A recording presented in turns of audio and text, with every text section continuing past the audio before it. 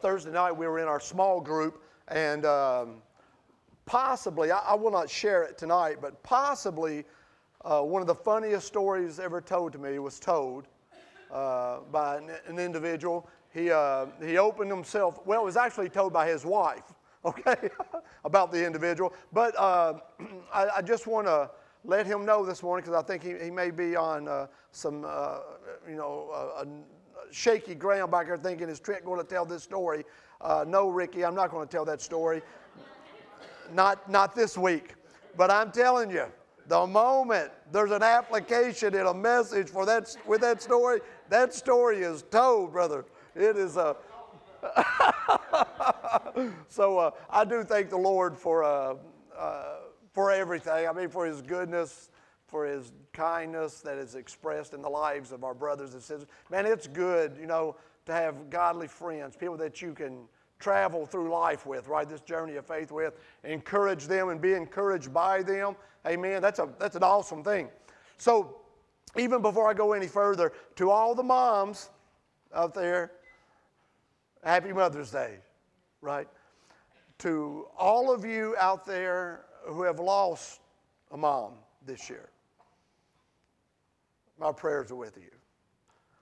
And for every young wife out there, young lady out there that's aspiring to be a mother and has found that journey to be a challenging one, I pray for you that God would grant you the desires of your heart to one day be a mother. Amen. God is good, and He has blessed us with our moms. Amen.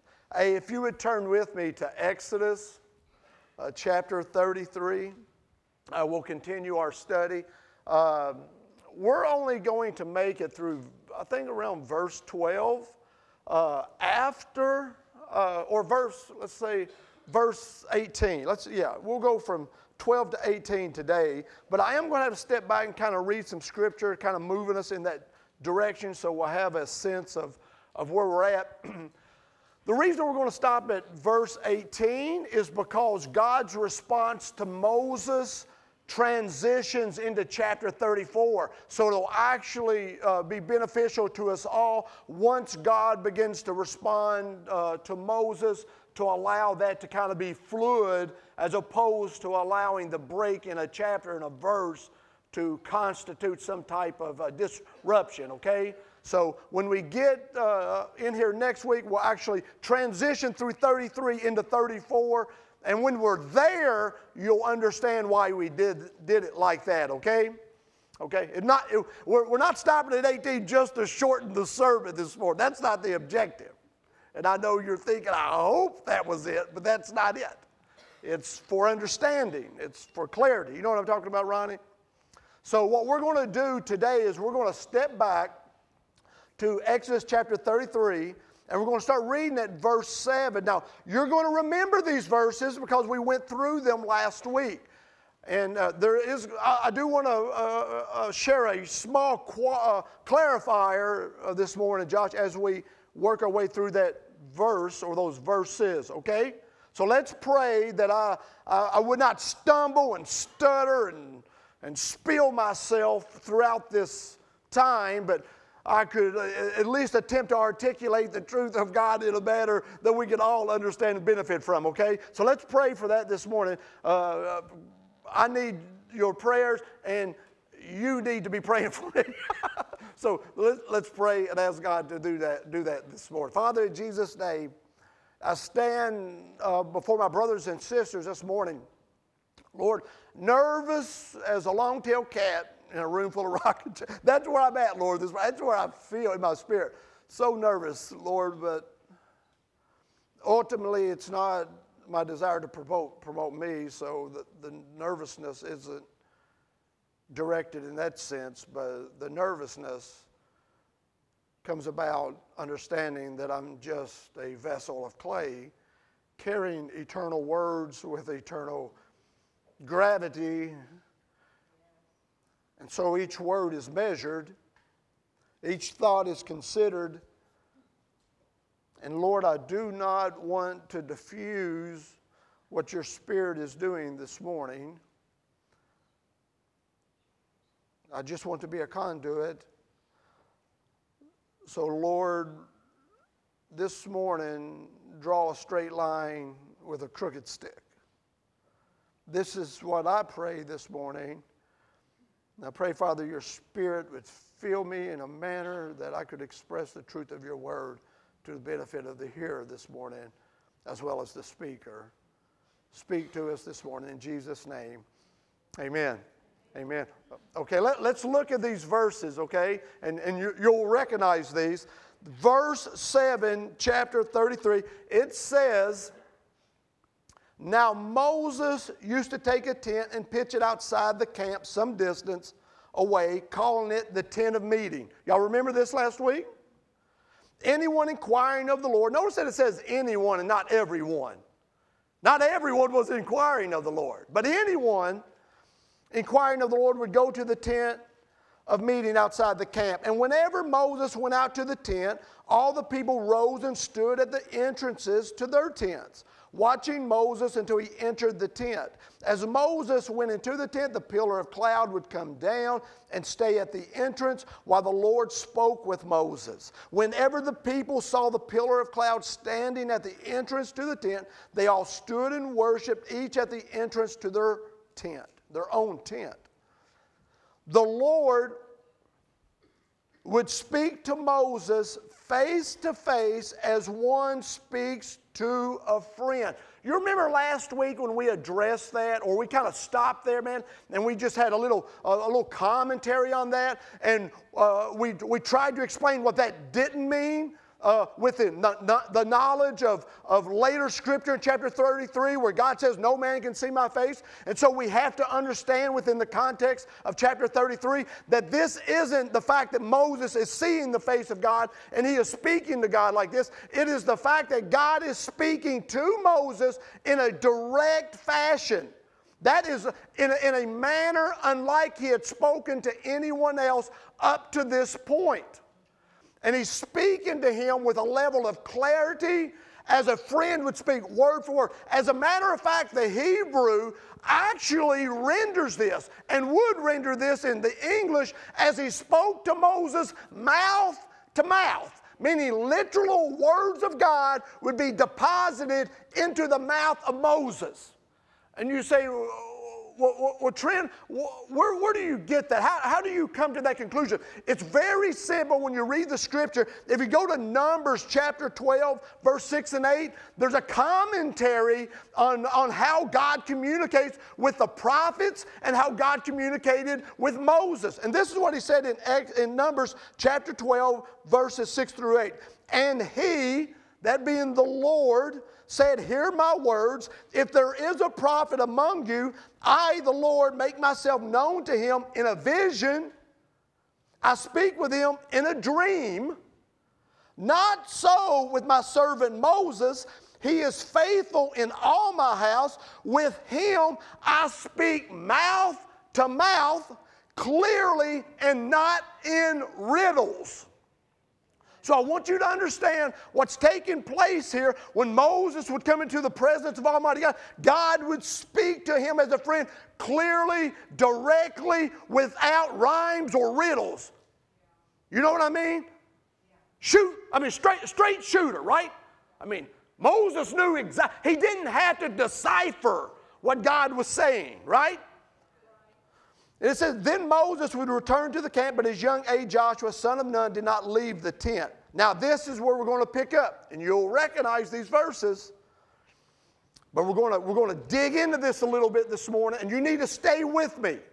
Because we're going to paint a picture of God this morning out of these verses that I tell you, if you'll open your heart and you'll open your mind, I'm telling you, we're going to paint a picture of God that is so attractive that it's almost impossible to refuse him. It is such a beautiful image of God. And I'm not talking about irresistible God. That's not what I'm talking about. I'm talking about an attraction in the person and identity of God that is just unbelievable And it's so enticing when we see him like this, okay? That's the attempt, Kathy. That's what we're going to try to do this morning, is to paint a picture, not a picture that is inaccurate, but a picture that is clear.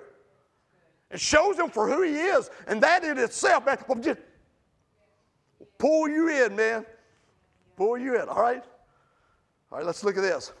And Moses said to the Lord, now we understand what's happening, right? They'd come down, he had come down from Mount Sinai, the rebellion of the people, the discipline of God, the lives of 3,000 men were taken. I mean, all of this is happening. Now God is saying to them, move forward. We got to keep on moving. My plan is still intact, and we're moving forward, right? And so this conversation is happening. The scripture we just read, what I wanted to establish was that this oneness in this community that God initiated with Moses to where he could communicate with him in a clear manner to lead them forward. That's the reason we read that scripture. All right? Moses said to the Lord, you have been telling me, lead these people, but you have not let me know whom you will send with me.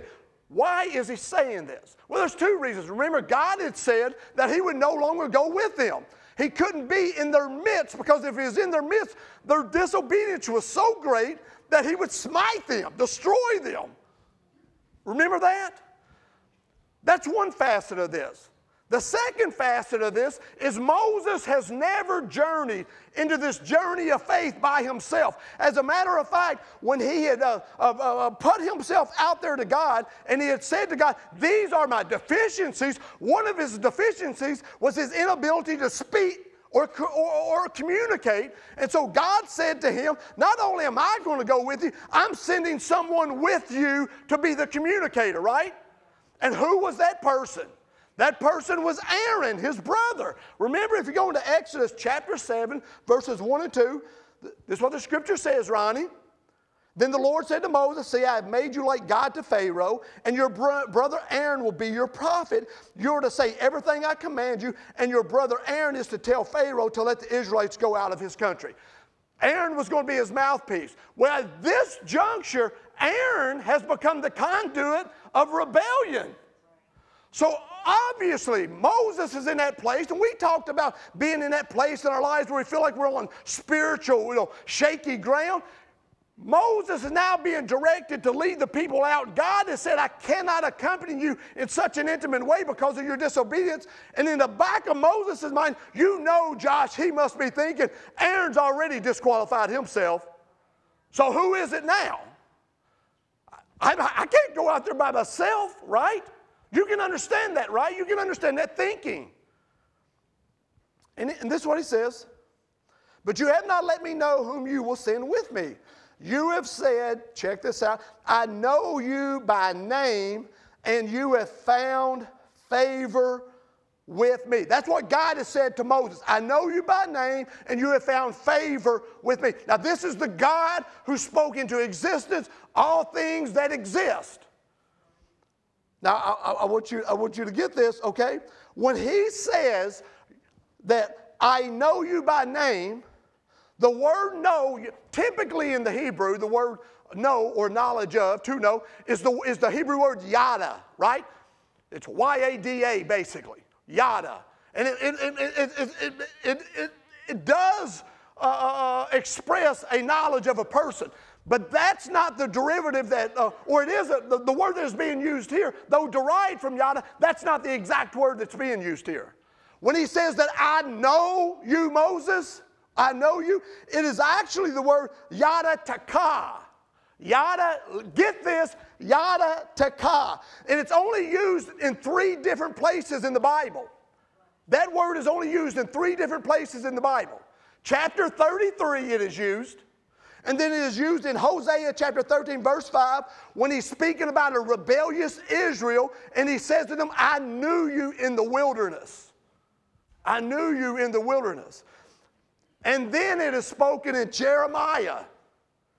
Now you're going to know this one. So when I say to you the use of this word, yada taka, is an intimate knowledge of someone. When we read this scripture out of Jeremiah, you're going to understand just how intimate God knowing Moses really is by just reading what Jeremiah says about this yada taka.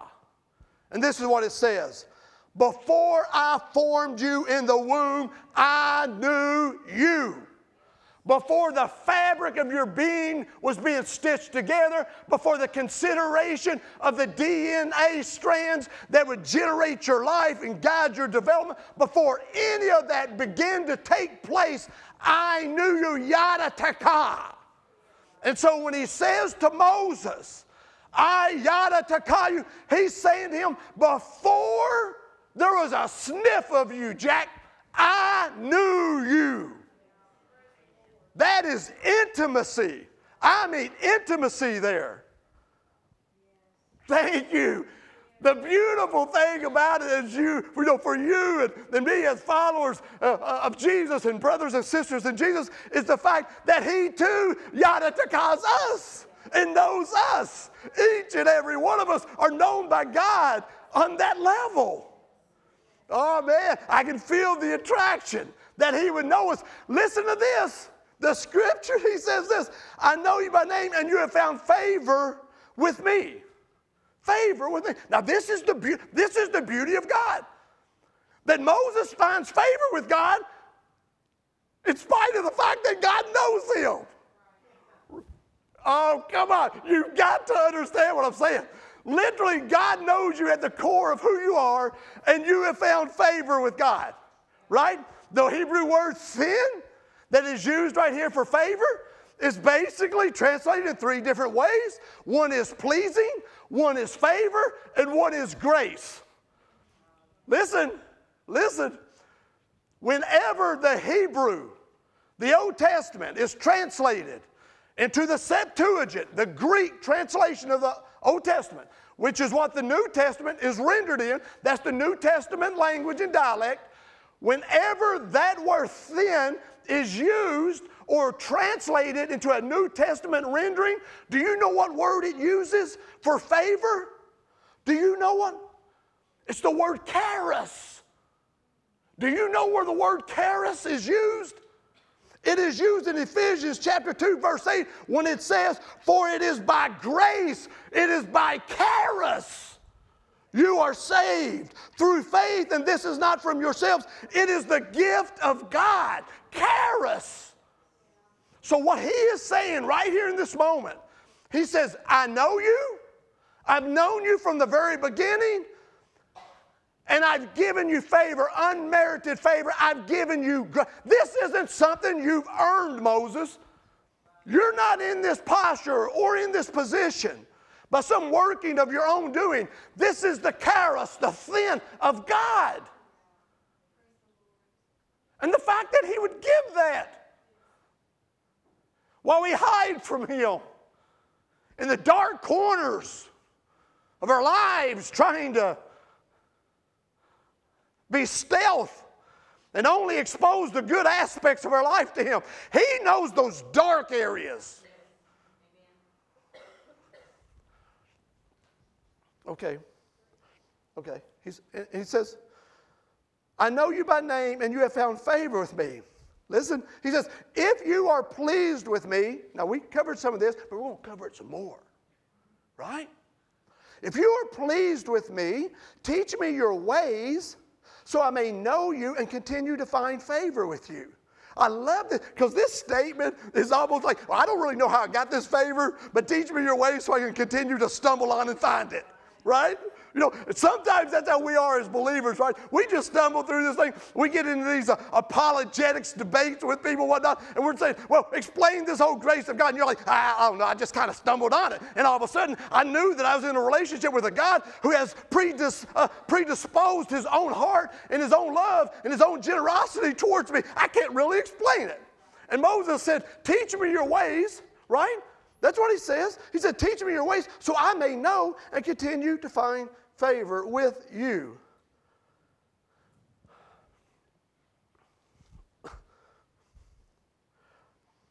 He's basically saying here, he says, teach me your ways so I may know you. Listen, we gather in places like this. Valerie, we do.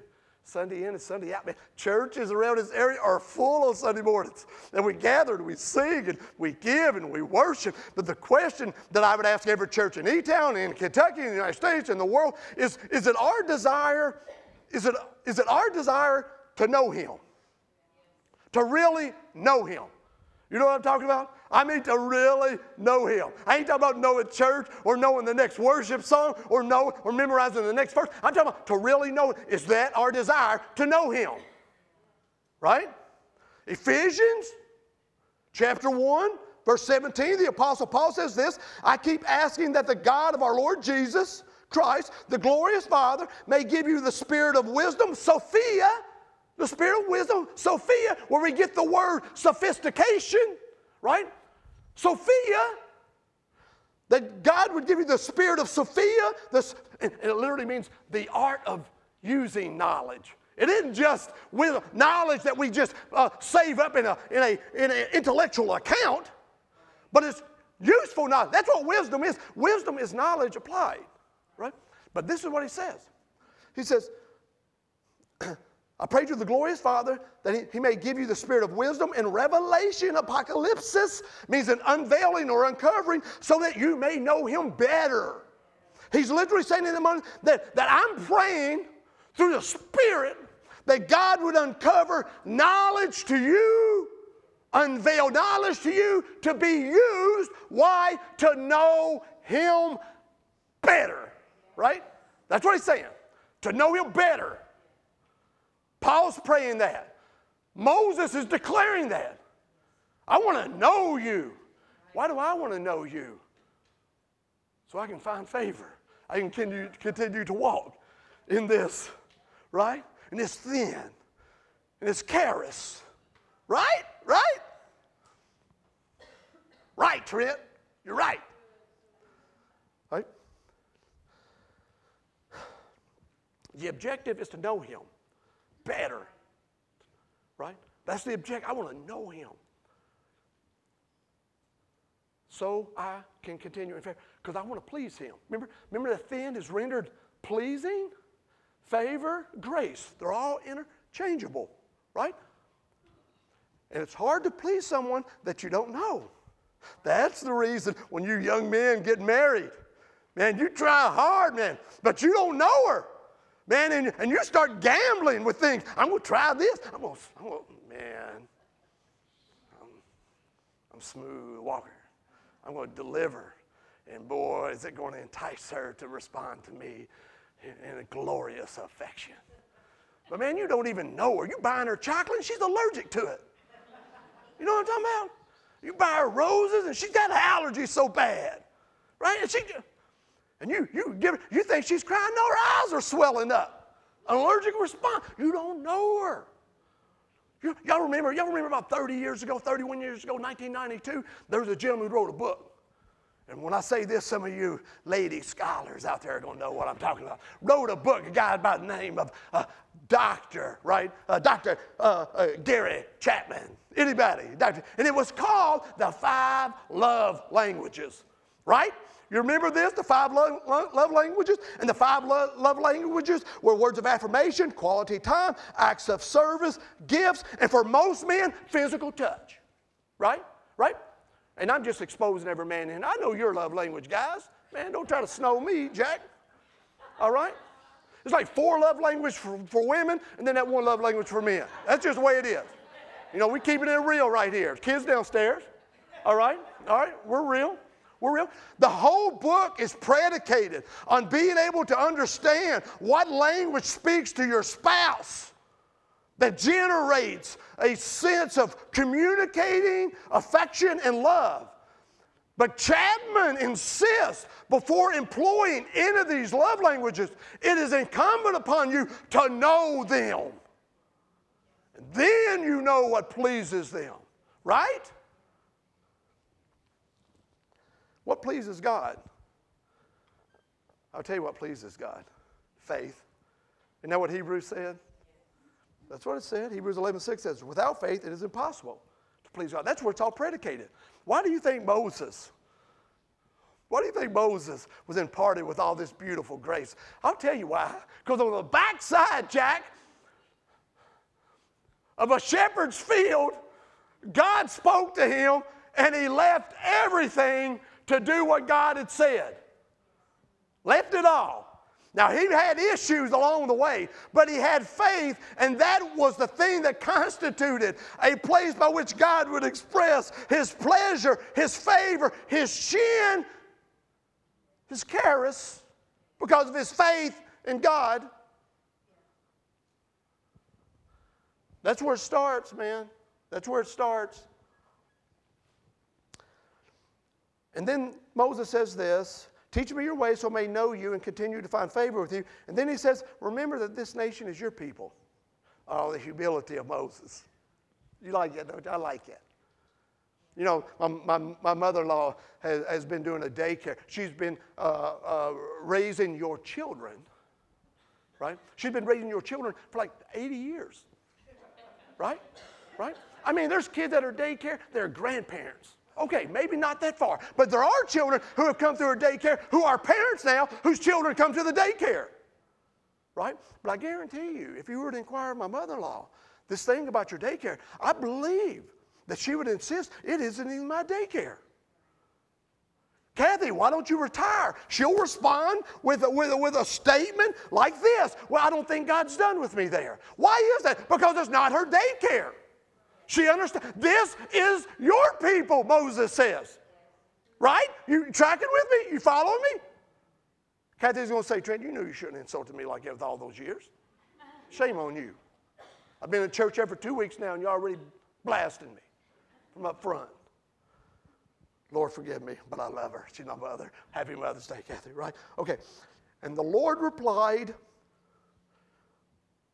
my presence will go with you, and I will give you rest. All right? That's what God replies. Now you and I are much like Moses in this sense. God just responds and says, hey, I will go with you, and I will give you rest. And what is Moses' response? If your presence does not go with us, you're like, what? What? You know, some of you say, well, God told me this, and then 2 days later you're doing something, and I'll say, what did God say? And you're like, what? I don't remember. I mean, literally, God just told him, hey, my presence will go with you, and what? My presence will go with you, and I will give you rest. And Moses said, well, Lord, if you don't go with me. Well, that's already kind of been resolved, hadn't it? But yet Moses is expressing to God his posture and position on the absence of God on this journey. And he says this, Kathy. How many Kathys do we have here this morning? Raise your hand, Kathy. We got 1, 2, 3, 4. All right, all the Jesses, you're now being outnumbered by Kathys. We have an influx of Kathys into the sanctuary. Okay. He says, if your presence does not go with us, do not send us up from here. You know what Moses was saying? Moses was saying, your presence is more important than the promises, right? Than the death. Your presence is more important than the goal, the objective, the plan. Your presence trumps all of those things, right? He's basically saying the promised land without God's presence isn't the promised land, right? The land flowing with milk and honey without God's presence isn't satisfying.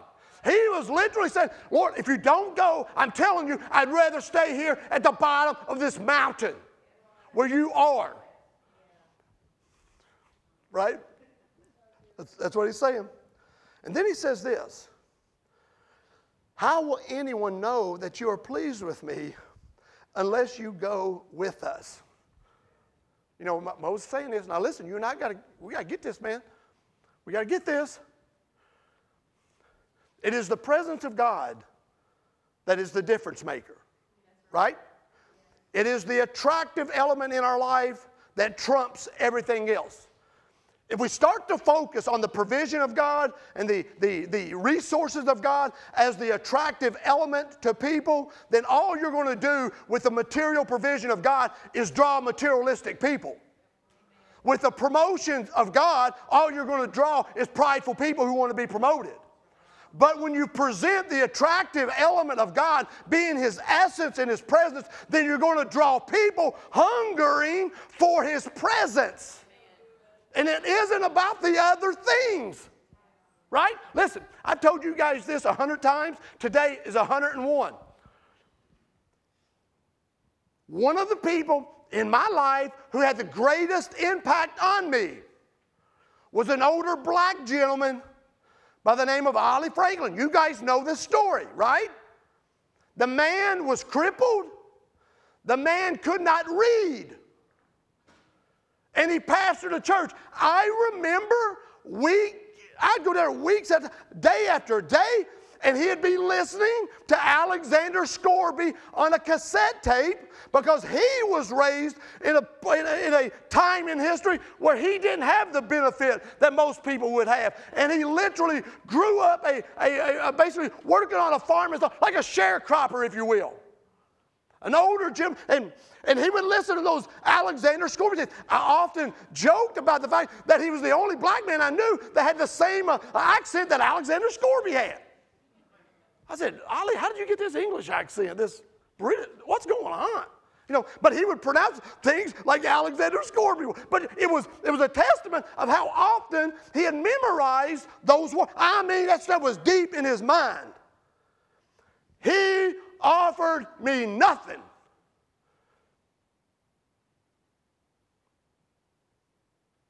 other than the presence of God.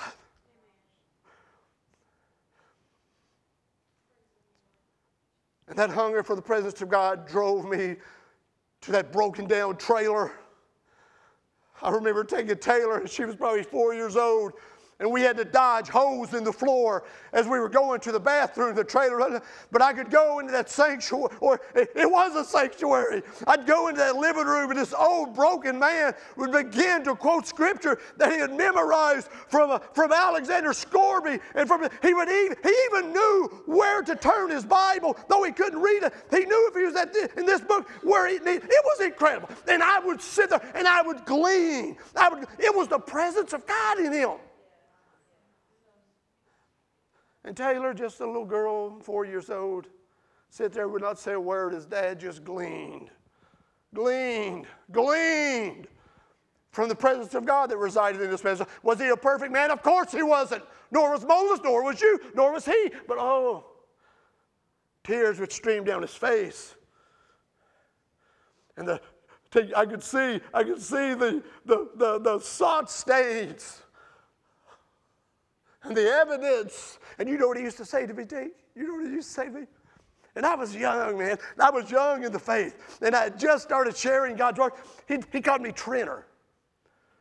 He said, Trenter, sit down here and preach to me. I said, Ollie, you got an hour? That's verse 1. And I'd sit there and I'd just open up the scripture. I'd just start talking to him. Tears would just start streaming down. I felt like we were having one of those Elisha moments where this young man of faith was being taught and disciplined about the presence and the value of the presence of God. The presence of God was there with the holes in the floor. It was there in the ready exterior, the broken porch. That's the stuff that you and I have got to carry in us, that we would draw people. And it isn't even us who's drawing them, but it's the Spirit of God in us that's drawing people. And so we have to ask ourselves, if we're not drawing people, is it because the Spirit of God isn't illuminating our lives to make us attractive?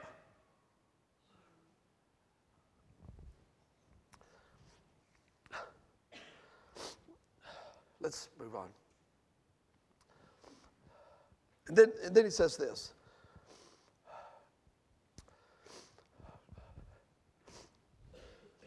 Let me wipe my nose. No, that's not what Moses said. That's what I said.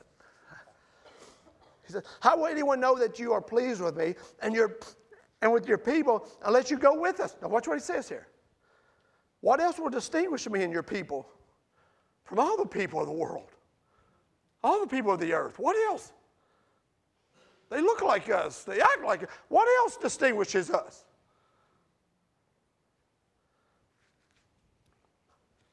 John chapter 13, Jesus says this on the precipice of being betrayed.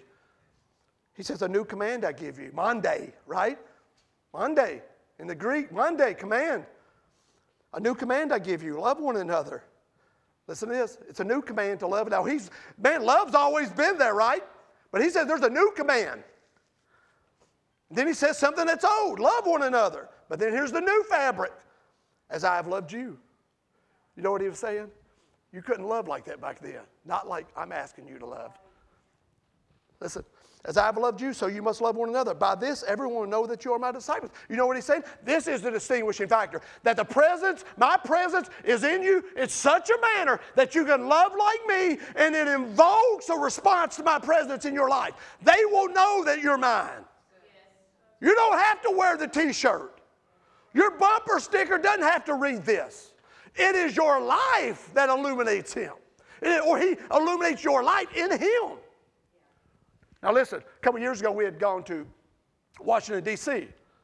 on a mini vacation. We were there for about 4 days. 4 days. That's the only thing that kept me out of politics. I was there for 4 days. If I'd been there for 2 days, maybe. No, I'm just kidding. We go down there. And we end up going to a basketball game while we're in D.C. And we go to watch the Washington Wizards play. John Wall was with the Washington Wizards at the time, and so we wanted to go there and cheer on our Kentucky alumni and whatnot. But while we were there, it wasn't just the Washington Wizards. They were playing the Boston Celtics, the Devils team. You know. I don't want anyone to get into that Celtic stuff. Just kidding. Trent done got into that nonsense, that craziness. Okay, I'm just kidding. Sort of. All right. And so we go to this game, and it's Celtics, Wizards. After the game, we're coming out. Now, Clark, being a big New York Knicks fan, right? He loves his Knicks, right? He's sporting this gaudy orange and blue New York Knicks shirt. Now, we're going in a venue that's full of Washington Wizards and Boston Celtics. Now, you didn't have to tell anyone in that building that Clark Evans was neither for the Celtics or the Wizards, though his team was not in town. He was making it quite obvious that he was with the New York Knicks. Don't ask me how, it's just the providence of God, I guess. A curse. It's a thorn in his flesh he must deal with. But the grace of God is sufficient for him to be a Knicks fan, right? And so we're leaving the arena. We're going in the back parking lot, and there's this guy. He sees Clark in the New York Knicks shirt. He said, hey, you're a Knicks fan? Clark, yeah. Right? Like he needed to tell anybody. Right? He said, where y'all from? I said, Buffalo. He's like, Buffalo, New York? I was like, close. I said, Buffalo, Kentucky. But he automatically assumed. But what I'm saying to you is it was so distinct. It was so clarifying where Clark's allegiance lied, right? But what he wore in that situation. You and I wear what? The righteousness of Jesus. We carry it out there. We are clothed in his righteousness, right? And so wherever we go, whatever we do, there ought to be someone saying, hey, you look like, you smell like, you act like, you must be. Walk like a duck, quack like a duck. You must be a duck. You got that Jesus aroma about you. That sweetness, the genuine goodness, right? Right? Do you get what I'm saying? The distinction. Okay, his presence distinguishes us. All right, move forward, Trent. It's getting hot in here and I'm getting sleepy. All right. Now we're going to close. We're closing, sort of closing. We're in the closing verses. And the Lord said to Moses, I will do the very thing you have asked. And what did Moses ask? Oh, I just want your presence. I'd rather be here. Yeah, I would give up everything. Now watch this. This is the weird thing, man. This is the weird thing. This is God exposing himself right here. And he says, because I am pleased with you and I know you by name. Do you remember when I was talking about the word for favor and grace being thin in the Hebrew? akin to the Greek charis for grace. Right here in this rendering, pleased, it is the same word. Let me suggest this to you. Let's think this. God is saying, I will do everything you have asked because I am favorable towards you. I am gracious towards you. I am pleased with you. What God is basically saying, I want you to track with me. I'm pleased in giving you favor, because that's where the pleasure came from, was the charis, the thin. He says, that part of you is what pleases me. That is what pleases me. That is what pleases me, is that you've responded in faith to create a place by which I can express my favor, unmerited grace, charis, thin, pleasure in you. What I love about you is me in you. Do you not get this? That's what he's saying.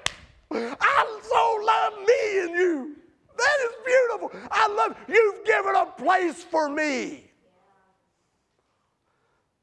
Oh, how pleasurable. Oh, how pleasurable. And then he says this. Because I am pleased with you, and I know you by name. It comes right back, right? And all of a sudden, you get this thing, man, Moses is looking at him. This is so crazy. This is so great. God's revealing himself. And he's saying to Moses, the me and you constitutes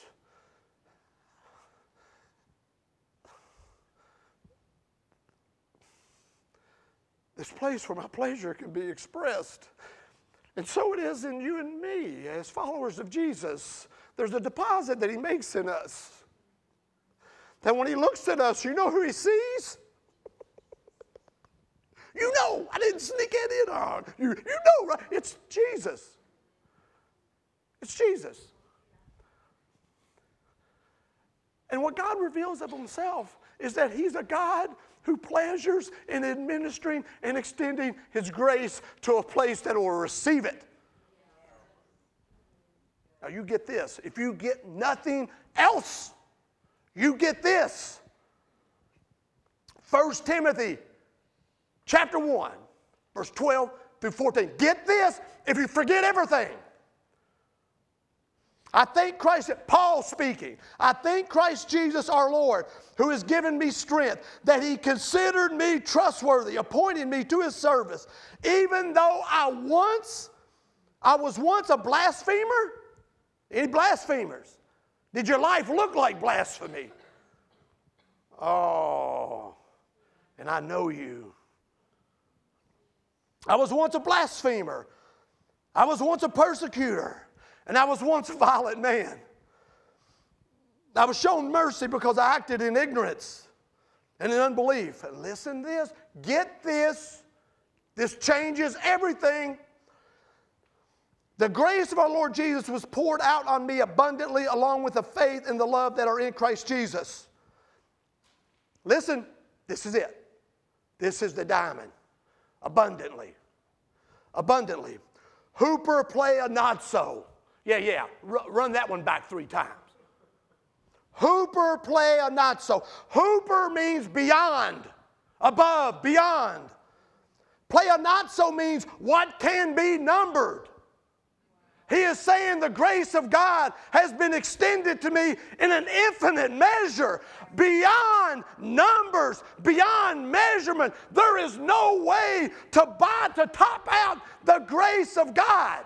It is infinite. And I remember the famous astronaut, and I ain't talking about Buzz Aldrin, I'm talking about Buzz Lightyear. If you could take the words of Buzz Lightyear and say, what about the grace of God? I believe Buzz Lightyear would say what? To infinity and beyond.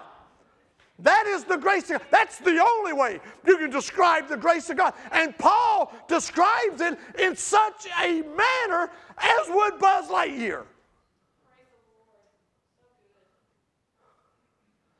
Oh, the grace of God. I've exhausted the grace of God. Oh, don't speak so foolish. I've rendered the grace of God void and unapplicable in my life. Oh, don't be so foolish.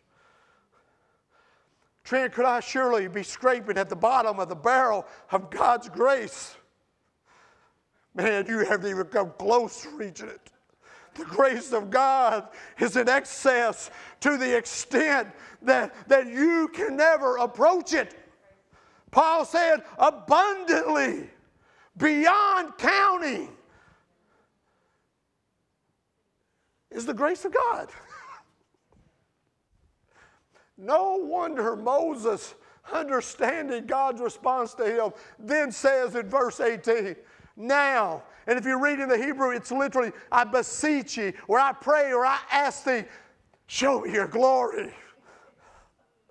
He's literally in this moment understanding that the grace of God is infinite, beyond, to eternity. He understands this. And in this posture, he then looks at God and he says, having seen and experienced everything that he had seen and experienced, he looks at God and he says, show me more. If that much grace is available, then I want all the grace that I can take in for myself. Oh, no, we gather in a place like this, and some of you are carrying shame, and some of you are carrying guilt, and you wonder, does God have a mulligan for me? Can I get back in? Can I get my heart back? Can I come on back home? You know. Whereas God looked at me and just said, you've squandered enough.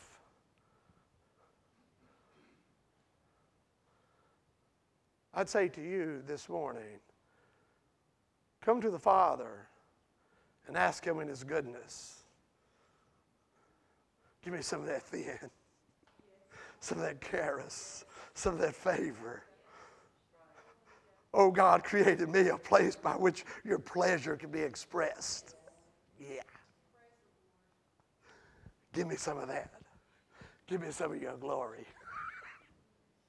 And I tell you this morning, if you'll give him a place through faith to express his goodness and his abundant grace into your life and to fill you up, man, hooper, above, beyond, overflowing, he'll do it.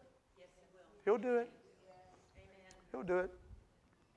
So what we're going to do this morning is we're going to ask you guys to stand.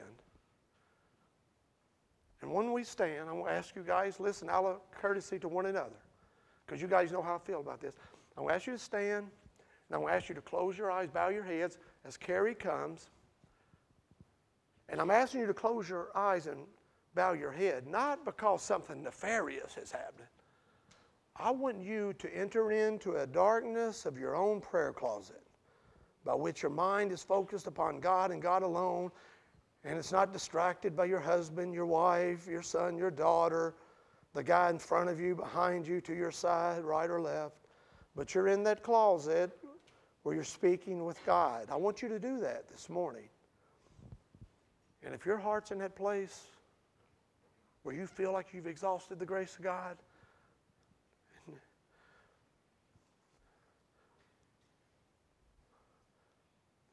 and you can conjure up the spiritual fortitude to ask one more time for a double portion, maybe.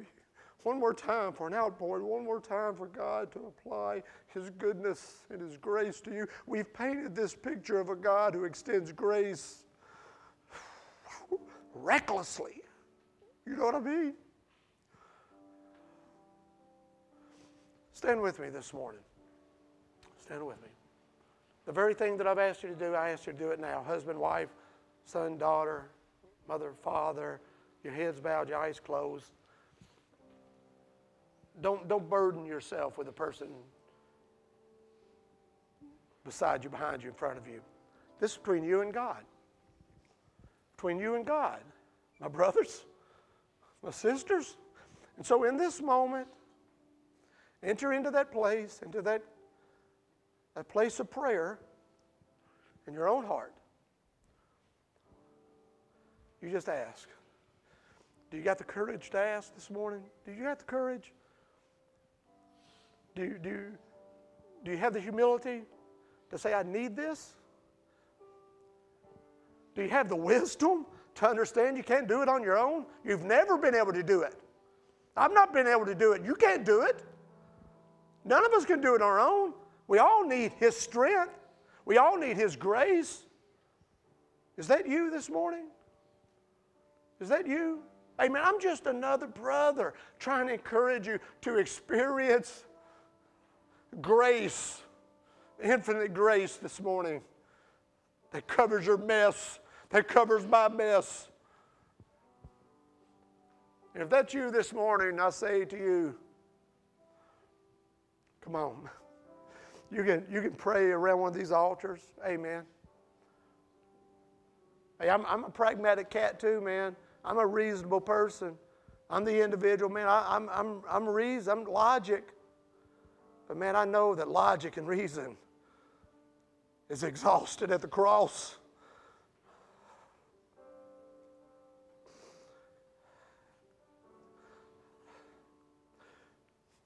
And it can only take you so far. But Jesus can take you to the finish line. I'm telling you, He could do that. And so I ask you this morning as you pray to consider, and these altars are open for you. As Carrie sings, it's your invitation. Not to come to me, but to Jesus, right? To the Father, all right? In Jesus' name, Lord.